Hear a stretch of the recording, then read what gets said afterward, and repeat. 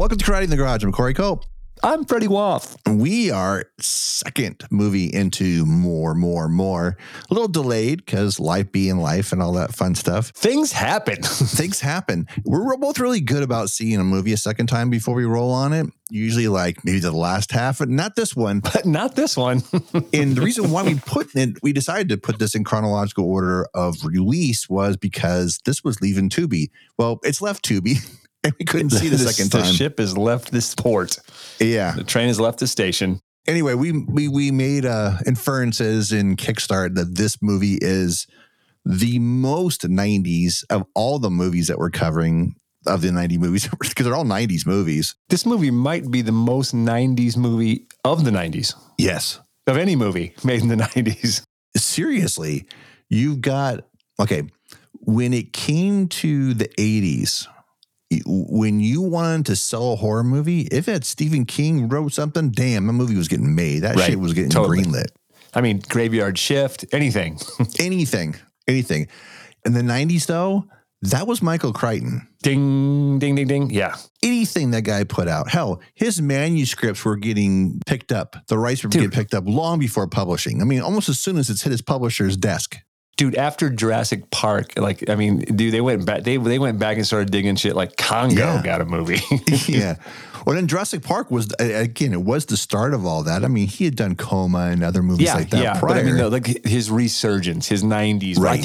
I feel like the 90s was his most successful period for him as an author. And also, as a guy who, he ended up directing movies, some of his own movies. Didn't he directed Congo? Yeah, right? No, am I wrong? It's funny. Sometimes I think it's Stan Winston because Winston was so heavily involved in Second Unit and all the animals were all their effects. So I can't recall. All I remember most about that movie is what they did at Paramount, making the big thing with the hippopotamus gags that they did. The water in the parking lot. But this movie, though, quintessential 90s studio movie. Right. The title... Yep. The fact that it's sourced from a Michael Crichton novel. It's got Demi Moore in it. It's got Michael Douglas in it. It's directed by Barry Levinson. And this was the kind of movie that Warner Brothers always put out. This is their jam in the 90s. And of course, this is a Warner Brothers movie. This movie also suffers from a lot of 90s movies. This is the kind of movie that when people say, oh man, the 90s has some really trashy movies. This is one of those. Yeah, totally. It's super trashy. It's super trashy. I mean, in a good way, or just in that sort of 90s way. Like, I felt like a lot of it was for shock value. I felt like a lot of, like, they're just trying to see how far they can push the envelope with big stars. Like, I feel like this movie, if it was made, say, like in 88 or 87, it would have starred like Shannon Tweed. Yeah. Shannon Tweed and Perry King. Perry King. That's so perfect. It's so perfect. And let me just clarify things. Frank Marshall directed Congo. I'm sorry. Yes, I had a feeling there was some derivative there of. I feel like Crichton directed one of these movies. Though one of them he had to have directed. I want to say that he. Why did I think he did Coma? Yeah, I don't know. Maybe. I mean, maybe he did. I mean, the dude, he was all over the place. Twister. He wrote. If he wasn't right, the dude was writing everything in the 90s, and this being, like we said, the most 90s of it all. And I was right. Yeah, Coma. He did direct Coma. Yeah. Okay. Yeah. So there you go. But I mean, this movie. Look, not only does it, but who else is in it? Who did I say? The most 90s actress was maybe a couple months ago. Who did I say when I saw her name? I'm like, oh, this is the most 90s thing ever. Roma Mafia. Oh, yeah. Right? I mean, look, and Dylan Baker's in it. I mean, like, it's a 90s all-star card. It's like and you got Dennis Milner doing his Weekend Update shtick. The whole thing is he's just doing shtick. Oh, yeah, he even says babe and they're like 5 times. Dude, I was like, literally, like I felt like he was just like they didn't write anything for him. They just said, Dennis Miller wants to be in the movie. What's he going to do? He's just going to do his thing. He's going to do Dennis Miller. But what he did in The Net with Sandra Bullock wasn't anything like this. He actually was good in that. He wasn't doing a bit. This is just, like you said, I mean, look, he's really good at being Dennis Miller. He really is. I mean, it doesn't really work in this movie.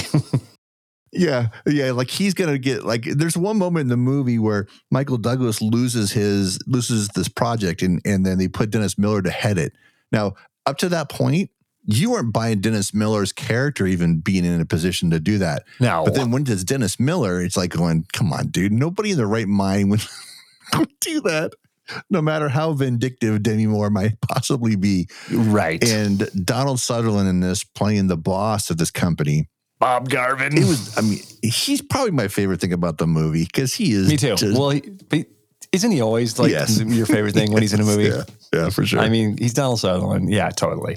And I love Michael Douglas, dude. I mean, I've seen all of these Michael Douglas movies. Yeah. Right up until, Solitary Man. Like, yeah. I mean, if he's in it, I'm watching it. Good, bad, ugly, indifferent, Perfect Murder, and all. Right. But his character Tom Sanders isn't that smart. I mean, okay. He's kind of dumb. This guy is the dumbest of rocks. Even dumb rocks are going, that guy's dumb.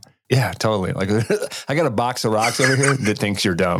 I don't know how far into it was when I texted you, Mike, going, dude, I swear to God, I do not remember Tom being such a dipshit. We don't know what kind of person Demi Moore's character is. Right. But he does. Yes. And we don't know about their relationship prior, other than that they had one, and it was flighty, to say the least, and very involved. And what happens in this situation is Tom is supposed to get this job. And Sutherland has more or less said that to him in the email. We've seen the emails. We know what's going on. There was even a CD-ROM being played, which is a catalyst of the entire project that he's working on. Again, what screams 80s? CD-ROM conversation as if it was something groundbreaking. Yeah, exactly. There's a lot of funny. There's a lot of stuff in it that just really sort of like smacks, and you're like, wow, things that you sort of like. I couldn't remember the last time I heard the term CD-ROM. Right. Like I was like, are they having a conversation about this? You hear CD used even less these days than maybe 10 years ago, obviously. But the whole phrasing CD-ROM just sounds so bizarre to me. Yeah, like right, like I forgot that they even called them that. I was like, is that a thing? CD-ROM? Oh yeah, I guess that's what it was. Sure, of course. So Tom gets screwed over. And they've hired Demi Moore because they find out he's hired outside the company, and then they're doing a big presentation. But he hears her name ahead of time, so he's just kind of like, "Oh, great, fuck, what does this mean for my job?" And he starts worried about his job. He thought his competition. He thought there was another woman that was kind of in the company already that was kind of vying for the position, and he thought it was just between the two of them. And so this whole hiring outside the company was a big surprise. Anyway, Tom still has his job after they had their big presentation and they announced Demi Moore taking over the company and all this silly shit. And she says to him, Demi Moore says to Tom, "Hey, how about you come to my office later when everybody's done?" And she's obviously, and she's doing it in front of other people. She's doing it in front of his colleagues, his subordinates, people on his team. Yeah, that she's invited him after hours. So what does he do? He's like, "Oh, okay, I'll do that." And so she says, and escalates it by saying, names a bottle of wine. And so they're clearly going to have a nice one-on-one. And now we don't know what's going on between the two of them, but it's clear she doesn't give a fuck about who knows that she's going to put the schmooze on him. Right. And it's what's weird is like, I feel like, dude, she's so flaunting it. There's just no plausibility for this movie. You know what I mean? It's literally like, what the fuck? Like all those people. And it's, how many times did you say what the fuck? Dude, either out loud or in your mind? Just in that moment, just in that scene right there. I'm like, because even if he didn't have history with her, who does that? Right. Exactly. I mean, gee, yeah, it's such a weird movie, and I want to say that I feel like I remember. I think I feel like I read the book before I saw this, maybe because there was a point, like again, like everybody else in the world, I jumped into all those Michael Crichton books. After Jurassic Park, I read that. I read Rising Sun. I bought Disclosure, probably the week it came out. But I remember thinking, man, this is not a good book, man. This is like, I felt like I was, at that point I was ready to move on to John Grisham or something. And what's weird is like, this is Barry Levinson, right? Who has directed a ton of movies that we love, right? And I think this is hot off of maybe Bugsy was no, Bugsy was 3 years this? before this. He had Was there something in between? Jimmy Hollywood before this.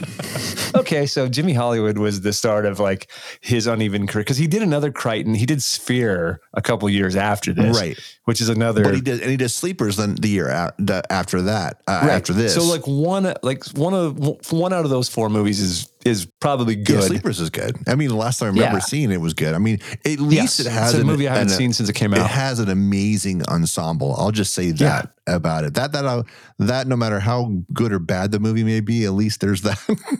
But. Right. I mean, and again, I mean, I like Barry Levinson. I mean, I've always been a fan since I saw Diner. Right. The Natural, Diner, Avalon, Tin Men, everything up until and again, it's not like I don't like Disclosure. It's entertaining in a kind of like look at the 90s kind of way. Right. But I feel like this movie is the most extreme. It like tried to one up all of the other sort of erotic 90s thrillers, right? That Basic Instinct, all of them, even Sliver. Yeah, I feel it has more plausibility and credibility than this movie. Right. This movie is like, it's just hard to, I don't know, man. It's hard to like watch it and not go, what the fuck? Well, at least like when you see, okay, look at Sliver. Okay, you got a big tech thing in it because you have all those closed circuit televisions and everything like that. You got a tech in this that you want me to believe is real. And that all you had to be is like mildly aware of computer technology at that time and go, this is so fucking stupid. Even Lawnmower Man's going, hello, you guys, hi. What are you doing? Right. The things that are fun are Demi is fucking great. I mean, she is just chewing scenery. She's like chewing it up and spitting it out, and she's just going for it. And she's like, I feel like this is the movie where she sort of like hits the height of her powers. Like, right? Like, she's like, I'm doing this shit and I'm doing it my way. Right. Cause it's kind of like, it's role reversal, obviously. Right. That was the big thing, right? The big, oh my gosh, this happens. We've seen this movie, but usually it's the man and da-da-da. Right. And I don't know. Here's the thing. I saw it when it came out. Now, this is our premise of the show. Better remember. Do you remember it? No. More fondly than you? I mean, did you like it better then? Was it better, or how did I'm trying because I can't remember how I felt about it then. Let's put it this way: I see how overly absurd it is more so now than I did then. Yes, but I like it more for of its absurdity and not giving a shit than I did back then. Me too. Yeah, I think I enjoyed it more. Get it? Yeah. I think I enjoyed it. I don't know if I enjoyed it more than I did then. I just enjoyed because it's different other aspects of it. Right. It's like what we talked about even with Mortal Thoughts. It's your mindset is so different because we both looked at her character so differently now, 22 years later than we did when we saw it the first time. Yeah. I think I feel the same way about this too. Is like I already knew she could play that part. I already knew she can kind of own it. But it's funny, like if you think about the role reversal, swap the genders out here, even in the situations where a man is overpowering a woman, he said in a scenario like this, as far as like not in real life, but I mean like in narrative, dramatic form like this, dude's not that aggressive like that. And I get why she is, but I also don't think women that end up in those situations aren't stupid. Like Tom, they end up in an unfortunate situation because they're overpowered. He's just dumb. Yeah, totally. You know what I mean? And that's the thing so that's the absurd part of it because again, you're going back to the plausibility of it. Just what man would do this? Now, here's some more implausible, just nonsense for you. What woman would stick around? Right. Like his wife does. Not only stick around, but even after sitting in the depositions that they have to go through when they're going over all the details. And Tom doesn't pull any punches. He's very honest about what happens. They don't fully fornicate, but they do enough to where her trust should have been way out the fucking window, regardless of how abusive the Meredith character was in the movie. I mean, it's just, and at the end of the day, for nobody to fucking learn their goddamn lesson from what they just experienced. Right. Everybody moves on with their lives. And like, it's just. Yeah. I mean, I guess that's the one thing. I mean, I guess that's kind of one of the, yeah, I'd have to watch some more of this, of this 90s subgenre to see if that's a thing that, I mean, I feel like Michael Douglas learned his lesson in Basic Instinct, maybe. Right. And Sharon Stone learned her lesson in Sliver, but maybe they didn't. I don't know. Yeah. It's a weird thing. The craziest thing, now let me add, did you remember that Donald Logue was in this movie? No. And how, dude, I mean, how young does he look? Holy shit. Baby. Because, yeah. Dude, because here's the thing. The first thing I ever really remember him in, like when I think, oh yeah, is Blade or Fear. I don't remember which one came first. I think maybe Blade came out before Fear or whatever, but that's like 97, 98. But this is like 94 or 9. So I mean, dude, I had to like literally stop it and like freeze frame and back up to be like, oh God damn it, that's him. Yeah. Holy shit. Yeah. Because he looks like he's like 17 years old. Yeah. He's a baby in it. Which he was probably, he was 22. There you go. Yeah. Fuck. I know, right? Crazy. Oh, wait, I can't count. He was 28. I was going to say that sounds more right. Yeah. We talked about Tony Pierce Roberts recently when we did, what was it that we covered? Oh, when we talked about him because of Kiss Kiss Bang Bang, but I thought we covered him on something. Oh, I know what it was. My lead in was we were almost covered him during failed franchises because we were going to cover Doom and he shot Doom. Oh, also. Right. But he's great, man. He got nominated for doing Howard's End and I want to say Remains of the Day. I think it was Remains of the Day. Remains of the Day, right? But this guy was doing Oscar fodder for years, and then all of a sudden he kind of broke out and was doing bigger feature films for studio movies. And this was like his. Well, I want to say The Client was probably the first real big, high profile. Speaking of John Grisham, yes, exactly. And he did that. Well, he did The Client. Yeah, the year before, right? No, same year. It came out the same year. Okay, yeah. Oh, dude, right. He shot The Dark Half. Yes. Because I think we had an off. Right? We've teased talk with doing if we did an All King month, that would be one of the movies we covered. Yeah. Again, when you're watching a movie like this from the 90s, a studio movie, you've conceded the look and the production value. You expect high production value across the board, and you get that here. This is, I mean, totally. The silly tech aside, the scouting locations that they came up with, that building that they worked in was fucking incredible. Yeah, I mean, totally. I don't know how much of that was. I'm guessing it was partial build because it looks like it might have been built in a warehouse. It's hard to tell. I mean, there's definitely some build, like the offices and stuff, and that stuff's all built. And it's all glass and metal beams, and it is. Yeah, it's what you would think to see up in the Bay Area, like or to Seattle. Yeah. It's very modern. Yeah. Like, it's funny is what I was talking about. It reminded me design wise of Bad Company reminded me of just a similar style architecture. Very, very steel and glass kind of vibe. Yeah, I agree. Yeah. The thing that is just funny about it is it feels like episodic television, doesn't it? Yeah, it's funny because it feels very much like an R-rated episode of Law and Order. Yeah, it really does. Not Law and Order, L.A. Law, There's no surprises. Or what's the other Civil Wars? The spinoff of L.A. Law. Right. There's no surprises, and again, because the movie's so absurd, once he proves that she's full of shit, right, the whole plot afterwards is just like, oh come on, can you just say the movie's over? Yeah, I know, right? It's long too, dude. I was like, good Lord. And on Tubi, it's, because it's 2 hours and 10 minutes or something. Yeah. But on Tubi, it's closer to 240 because of, of all the little commercial breaks and stuff. Right. I was like, God, man, I was like, Jesus Christ, dude, this movie, I don't remember it being this long. I hadn't seen it in 30, because this is going to be the 30-year anniversary this December. I know. It came out, it came out at Christmas time in 94. It was a big studio release for Christmas. And I think it kind of tanked though. I feel like, the $10 million opening, they were like, ooh, I mean, I feel like they thought it was going to make more. Yeah, well, probably. I mean, but it still made $214 million as far as the box office Worldwide, goes. sure.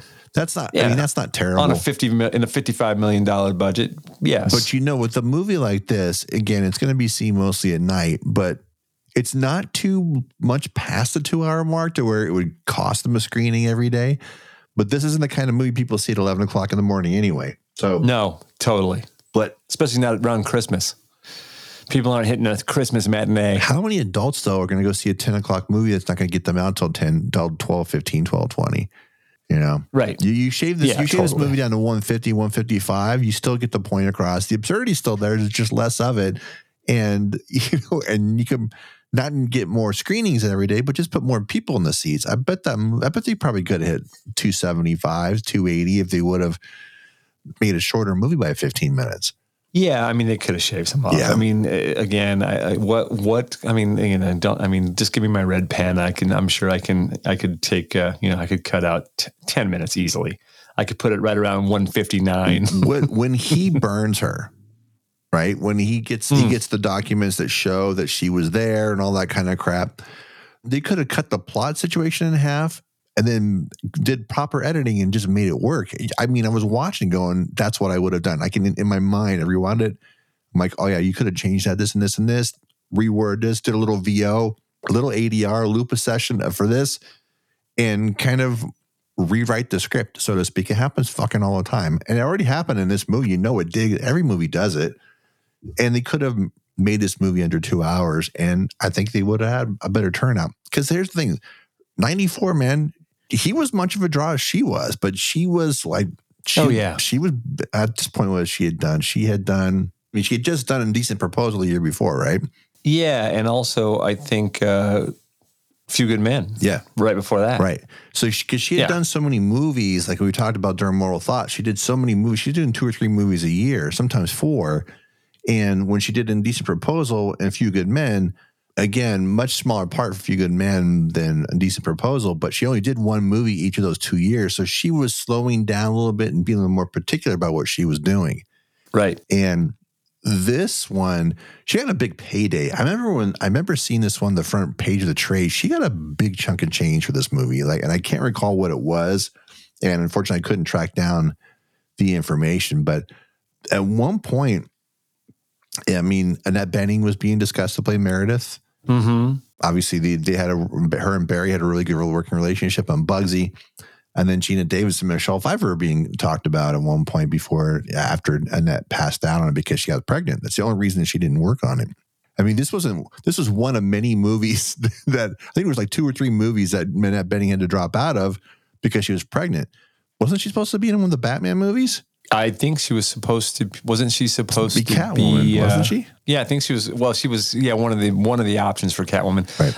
I feel like still, even at that point, like I felt like Michelle Pfeiffer. Yeah. Kind of had that locked in. Or yeah, it had to be that one, right? Because it certainly wasn't. No, because she wouldn't have been the first one. Or was she supposed to be in? Was she supposed to be in Batman? The one with Kilmer as the Nicole Kidman. I don't remember. We don't want to talk about that Batman movie anyway. I mean, but when did I feel like there was like Demi Moore could do whatever at this point because like she'd already done, because I mean, I remember at the height of her fame, like she had done the Vanity Fair, she did the nude pregnant cover. Right. She was like, dude, she was a boss, bro. She was a boss, and she was a boss going into this movie. And even though Michael Douglas was probably, I don't know. It's funny, man. I feel like it's the one time when I feel like the female and male lead were like, they were both the draw. You know what I mean? Oh, yeah. Yeah. And I feel like maybe she was on the rise and I don't know. I mean, but this was definitely her. And dude, I mean, and again, like I said, she's just going for it in this movie. Right. I kind of love it as absurd as her performance is. Her character is just, dude, she's borderline psychotic. Oh yeah. I mean, I don't even know if borderline is necessary. It reminded me, her performance is a little bit more. I mean, I don't know, is it more nuanced or a little less nuanced than Jennifer Jason Leigh in Single White Female? Right. Kind of. I don't know. I was watching it and I was thinking, God, this is kind of like Single White Female. Yeah. I can see that. Instead of but it kind of had that same vibe. But I was like, God bless her, man. She made the most of her opportunity. Oh, yeah. I'm going to say that for sure. Like they were like, here's a giant studio movie that we're going to open in December. Go for it. And she just did. I think that's great. Right. The thing about this movie that is, it's again, the people involved in it are the draw. I mean, even Levinson was a draw. I mean, it was like, after Dude, Rain Man, A-list director. Didn't he? I mean, after this, didn't he do, was his next movie after this? Wasn't it? He did Sleepers after this, and then Wag the Dog. Well, he did Sleepers, then Sphere. No, Wag the Dog. Then Wag the Dog, or Wag the Dog, then Sphere. Yeah. Yeah, but dude, he was on a roll. He was still like, he was that guy. He was an A-list director, man. He was the guy who got these, all of his movies had big stars, big budgets. Right, this is our second movie with him because we did Young Sherlock Holmes earlier, and we talked about the movies that came after this. But how? Here's the thing that's funny. Okay, we talked about Sherlock Holmes and how much his work in Diner and Natural, you could see things in there that were kind of his fingerprints. You can tell there's like certain things that he did in all three of those movies that we could see in a lot in Young Sherlock Holmes, even those movies are so vastly different. So, but with Disclosure, what do you see in this movie that's very Barry Levinson that you've seen in other movies? I was just going to say, here's what I was going to say. This is the most un-Barry Levinson movie of any Barry Levinson movies. Exactly what I was getting at. This could have been directed by anybody. It could have been directed by anybody. Yes, that's kind of what I was getting at because there's nothing you could see in here. Because you watch Good Morning Vietnam and Tin Men, which you're saying here, you can feel his. Yes, there's a Barry. Yeah. I feel like he didn't have any of his, I don't want to say stock players, but like what I'm saying is like, like back in the day, like directors they always use, and dude, Levinson did it through Tin Men and Avalon. There were always character directors. I don't see any of those people in this movie. No. It was almost like he got. Who I would have rather seen than Dennis Miller in this movie? Paul Reiser. Well, here's what's nuts about the thing. Crichton wrote that character specifically with him in mind. Was Reiser? In his novel? No. Dennis Miller? Yeah. Yeah, I know. I mean, I read that, but I was just like, that. I'm like, what? Yeah, I guess we know what he was doing on Saturday nights around 11:30, between 11:30 and 12. It felt like stunt casting to me. That's what it felt like. Yeah. No, 100% it felt like stunt casting. It was probably the most exact casting you could have done for the movie, apparently. Right. Yes. Well, it's like they didn't, it's just like they went, go get Miller. I don't care. And Miller was probably at a point in his career where he was like, yeah, I'll do it. Yeah. Because, I mean, I can count on one hand the movies I can think of that have Dennis Miller in them. Well, yeah, that's what I mean. I think I mentioned the Net. And this and the Net. And the Bordello of Blood. Oh, right. And he was actually fine in that, but he was more like Weekend Update. We know he was playing. We wanted him to be Dennis Miller. Because the whole vibe of the movie was exactly that, right? Right, and we wanted him to be Dennis Miller in Bordello of Blood. But in this, yeah, I mean, to me, like somebody like Paul Reiser would have been better. Yeah. Like, and Reiser was one of those guys who, he was in Diner, and I feel like this is a movie again, a big studio movie. And Levinson, maybe this was just a movie like it was his do one for them, do one for me. You know what I mean? I feel like. Maybe I mean, we'll let you make Jimmy Hollywood, but you have to do it. that was the I don't know, man. It's like, and then they were like, they saw Jimmy Hollywood, and they're like, "Fuck, man, we made a deal, dude. We have to stick to it." Okay, well, here's the thing. In his entire career, there's only been one time that he did 2 movies in a year, or one other time. That was Tin Men and Good Morning Vietnam. Now, the reason they came that was released. They were, I think, Good Morning Vietnam was delayed quite a bit, or Tin Men. One of the 2 was delayed a bunch. But I think Jimmy Hollywood. I think he was a director for hire. I can't find it anywhere, but I think he was hired. I think somebody else was supposed to be on this because it, like you noted, he just jumped in. I think it was. It's one of the situations like you can put him in the helm and he can take care of business because, like you noted, key players that you usually see in there in the rest of his movies supporting his star players are usually there, and they're not. Yeah. I think that's probably what happened. It would explain like the again, for only the second time in his career that he did 2 movies in the same year. Sure. I mean, this. And look at the spread on it too. I mean, Disclosure was what, like first week of December, right? Yeah. And April 1st, out of all days for Jimmy Hollywood. Yeah. April Fool, motherfuckers. Yeah. Again, I did enjoy this, but but again, like you said, for different reasons, for reasons other than, whatever I enjoyed it for when I saw it when I was 23, 24, whatever. And, again, I'm glad we revisited it because I don't know that I would have ever, I don't know that I would have ever watched this again. Right. Well, no, just because, I mean, it's not something that it's not a Michael Douglas movie. Like, dude, I can't tell you how many times I've seen The Star Chamber. And, I was talking with somebody at work today and they were like, what? I've never even heard of that. That sounds cool. I'm like, yeah, dude, you guys see Star Chamber. But, I've never said to anybody, dude, you guys see Disclosure. And I probably won't. Well, that was the thing too, is like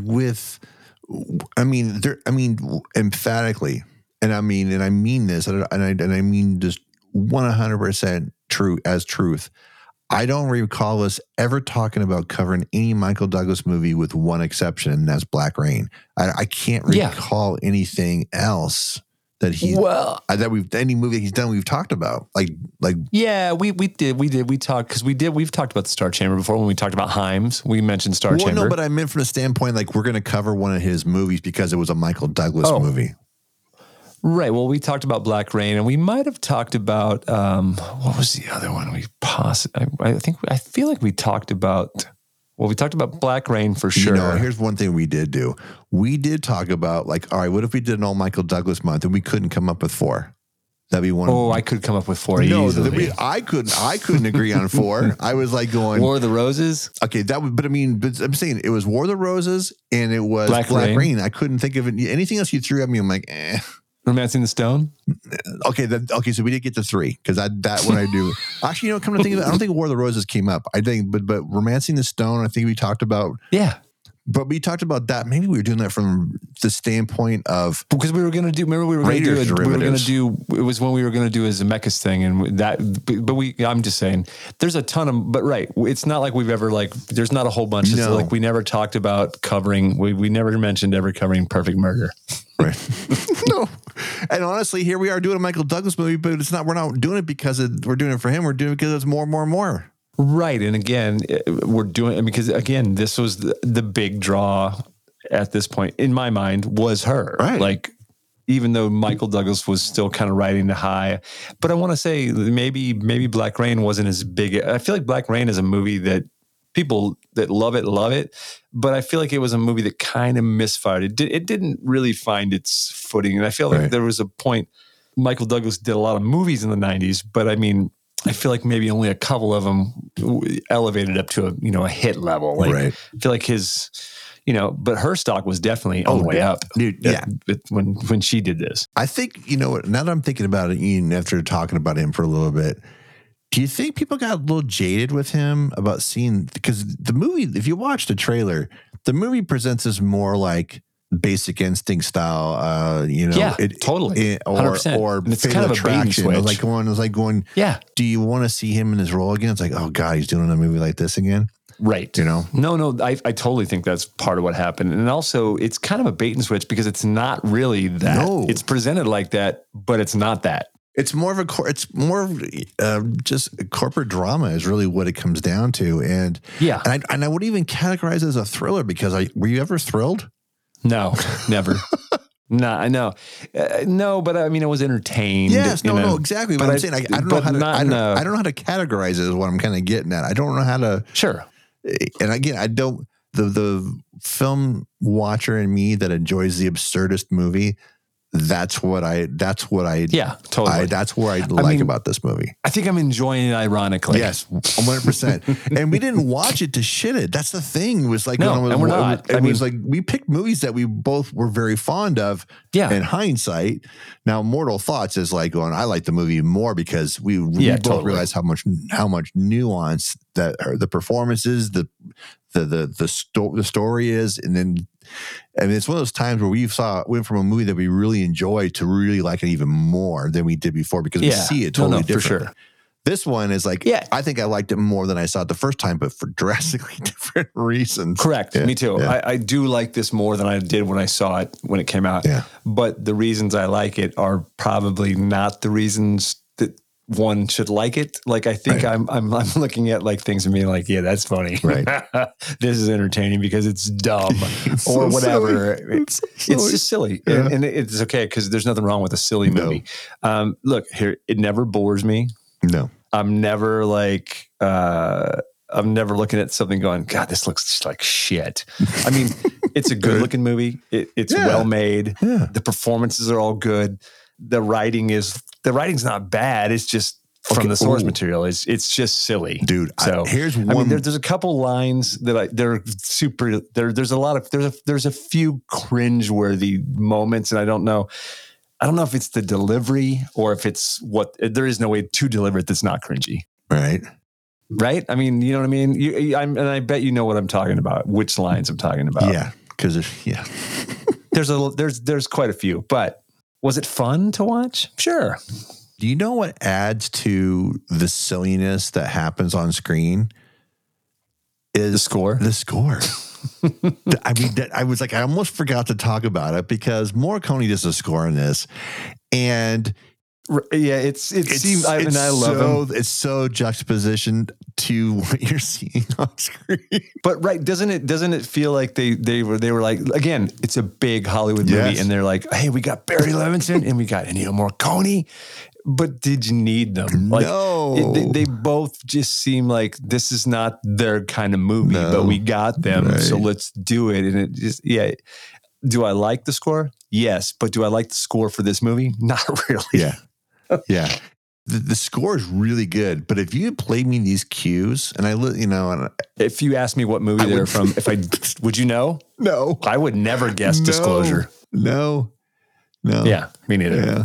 Anyway, so there's Disclosure for you. I wish we could tell you to watch it on something, but it's not, you got to rent it. You got to pay $3.99 for it if you want to see it now. Yeah. But after listening to this, you might want to. Yeah, maybe. I don't know. Maybe you want to just go stream that Morricone score. Or just maybe go to Spotify and, find the score. I'm sure it's there somewhere. There you go. In closing, I'll say this to round out Disclosure as far as the most 90s movie of the 90s. Yeah. The name of the company that Tom works for is called Digicom. Yeah, I know. I was like, okay, do you guys, anybody here, have you guys watched Family Guy enough to where one of the cutaways is like they make a joke about Stephen King that they'll buy anything that he writes. And he's sitting there with his publisher and he's got nothing.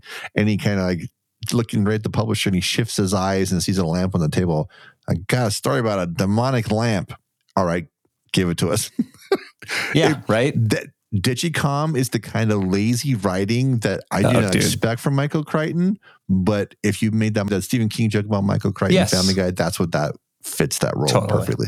Because the man was a tremendous novelist. He's written some really amazing stuff.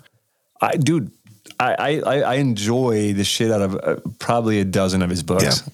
But this is a period of time like we were talking about where he was just farting them out.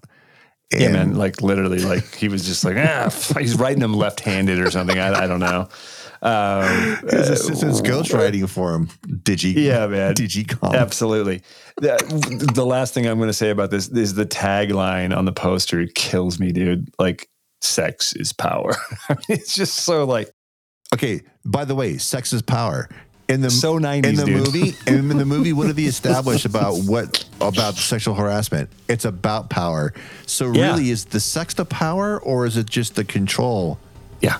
You know what I'm saying? Again, just like with the trailer, that poster, it betrays what the movie itself is, or maybe the movie betrays what's being sold. Yes. That's what I'll say that. Anyway, it's super silly. It's super fun. You want the 90s? You want the 90s? Look no further than Disclosure with Michael Douglas and Demi Moore. And Donald Sutherland. God damn, he's so great in this, dude. Again, everything, right? There you go. So you want to follow the show on the socials, you can follow us at Karate Pod on Twitter, Insta, and Letterboxd. If you want to follow Corey on Letterboxd, it's Corey_Culp, and on Instagram is Culprit97. And if you want to follow some other socials and other linkage, you can look at the bottom of our episode show notes under Karate in the Garage linkage, and you'll find everything there. If you'd like to follow me on Instagram, I'm at rockandroller33. If you'd like to follow me on Letterboxd, I'm at Tom Cody on Letterboxd. If you'd like to follow me at Blue Sky, it's The Real John Ladd at Blue Sky.